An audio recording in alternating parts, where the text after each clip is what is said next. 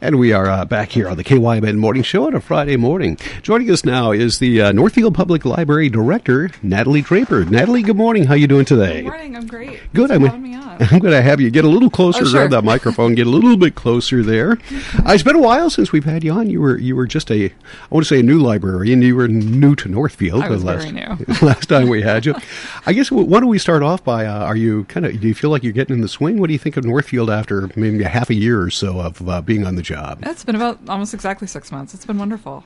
Good. I love it here. Wonderful staff and a fantastic library. Good. You've got a lot of things going on. Mm-hmm. I want to start off by talking with something that Rich had a news story on last week, and that is Hoopla. Hoopla.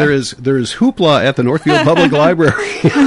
There probably always has been a little bit of a Hoopla there, but this is even more. This is exciting to be able to. Tell us about that. I missed that, and tell me a little bit about that. Sure. So Hoopla is it's a digital resource.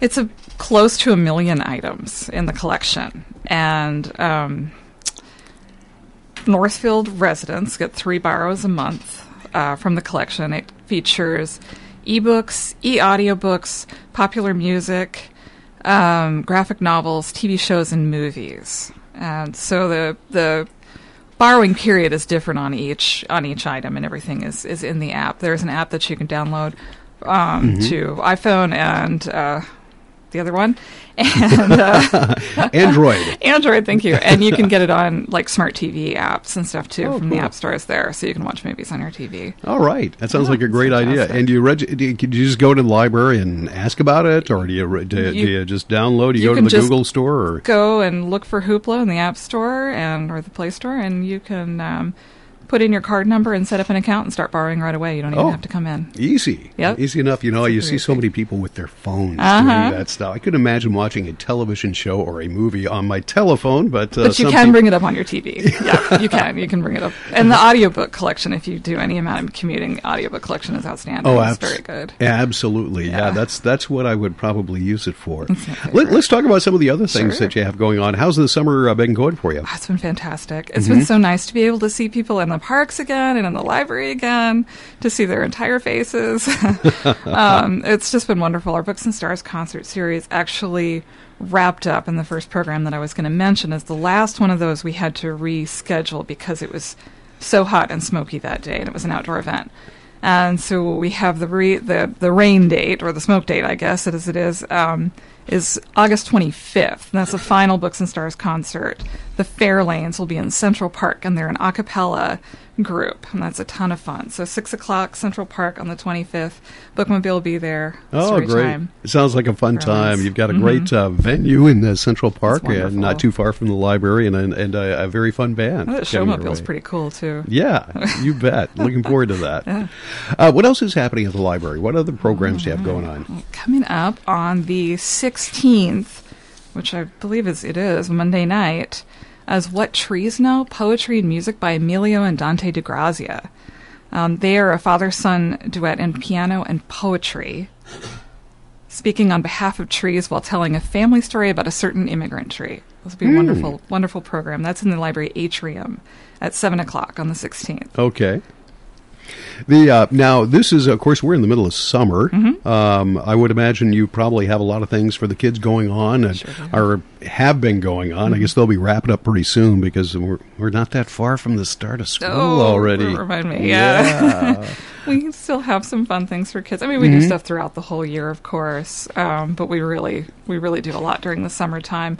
We are really excited to be a free comic book day distribution site this year. So we're going to have tons of free comics and comic swag as long as the supplies last, and that's Saturday the 14th. That's an all-day event. There is a comic book day teen party the same day from 2 to 3. I know many adults that might. Can they crash that? Well, they can come in for the comic books that we're going to be giving away. Okay, so is that's a giveaway type thing? Or? Oh, great. Yeah, Free Comic Book Day is a ton of fun. Normally it's in May. They rescheduled because of the pandemic. They pushed it back later in the year. And it's a national event. Comic book stores and libraries will get stuff from publishers. These giveaway copies and lots of swag stickers, sometimes T-shirts and stuff. I don't know exactly what we have, but you have to come out and see it. Have comic books changed? I haven't seen a comic book in I don't know how long, and I hate to say when the last time I read a comic book was, but it wasn't recently. Have they changed much through the years? Are they the same, or are they? A comic book is not quite the same as a graphic novel. No, is it? No, this is a little bit. They're a little bit different. These are kind of the floppy newsprint. I think more the traditional style. Do they still have like Spider-Man? Are those still the big ones? Superman? Yeah. I think we never really stop loving those things. So I'm still a fan. Yeah, Batman is alive and well and living in comic, I guess, current comic land, wherever that is. Yep, endless iterations of, the multiverse. Yeah, I bet the Archies, they probably don't have many of the Archies anymore. Do you remember the Archies? Archie never goes away. I think there's actually Undead Archie. I'm serious. There are Undead Archie comics. Undead Archie comics. Oh, yeah. Zombie Archie. It's fantastic. I love Archie. I might have to get back into comic books. I don't know. What is the date on that, Amanda? That's the 14th, so next Saturday. Mm-hmm. Yeah. Next Saturday, okay. At what time? So the giveaway's all day while supplies last. So, okay. Get there early. Line around the block when we open up, I'm sure. Sounds like fun. Yeah, I might have to get an Archie. Always had a crush on Veronica. Oh, wow. Yeah. No, I'm not a Betty guy. Let's move on to what else is happening at the library. You've got programming, of course, all kinds of programming that just goes on all the time. We probably only have time to talk about some of the highlights today, but if you'd like to feature some of the other programs that are ongoing, you certainly can. But what's next? Well, I think the next thing that Recipes for Life is a really cool project that our youth services librarian, who is our teen librarian, Catherine, she got an Artists on Main Street grant to do Recipes for Life, a pop-up screen printing workshop.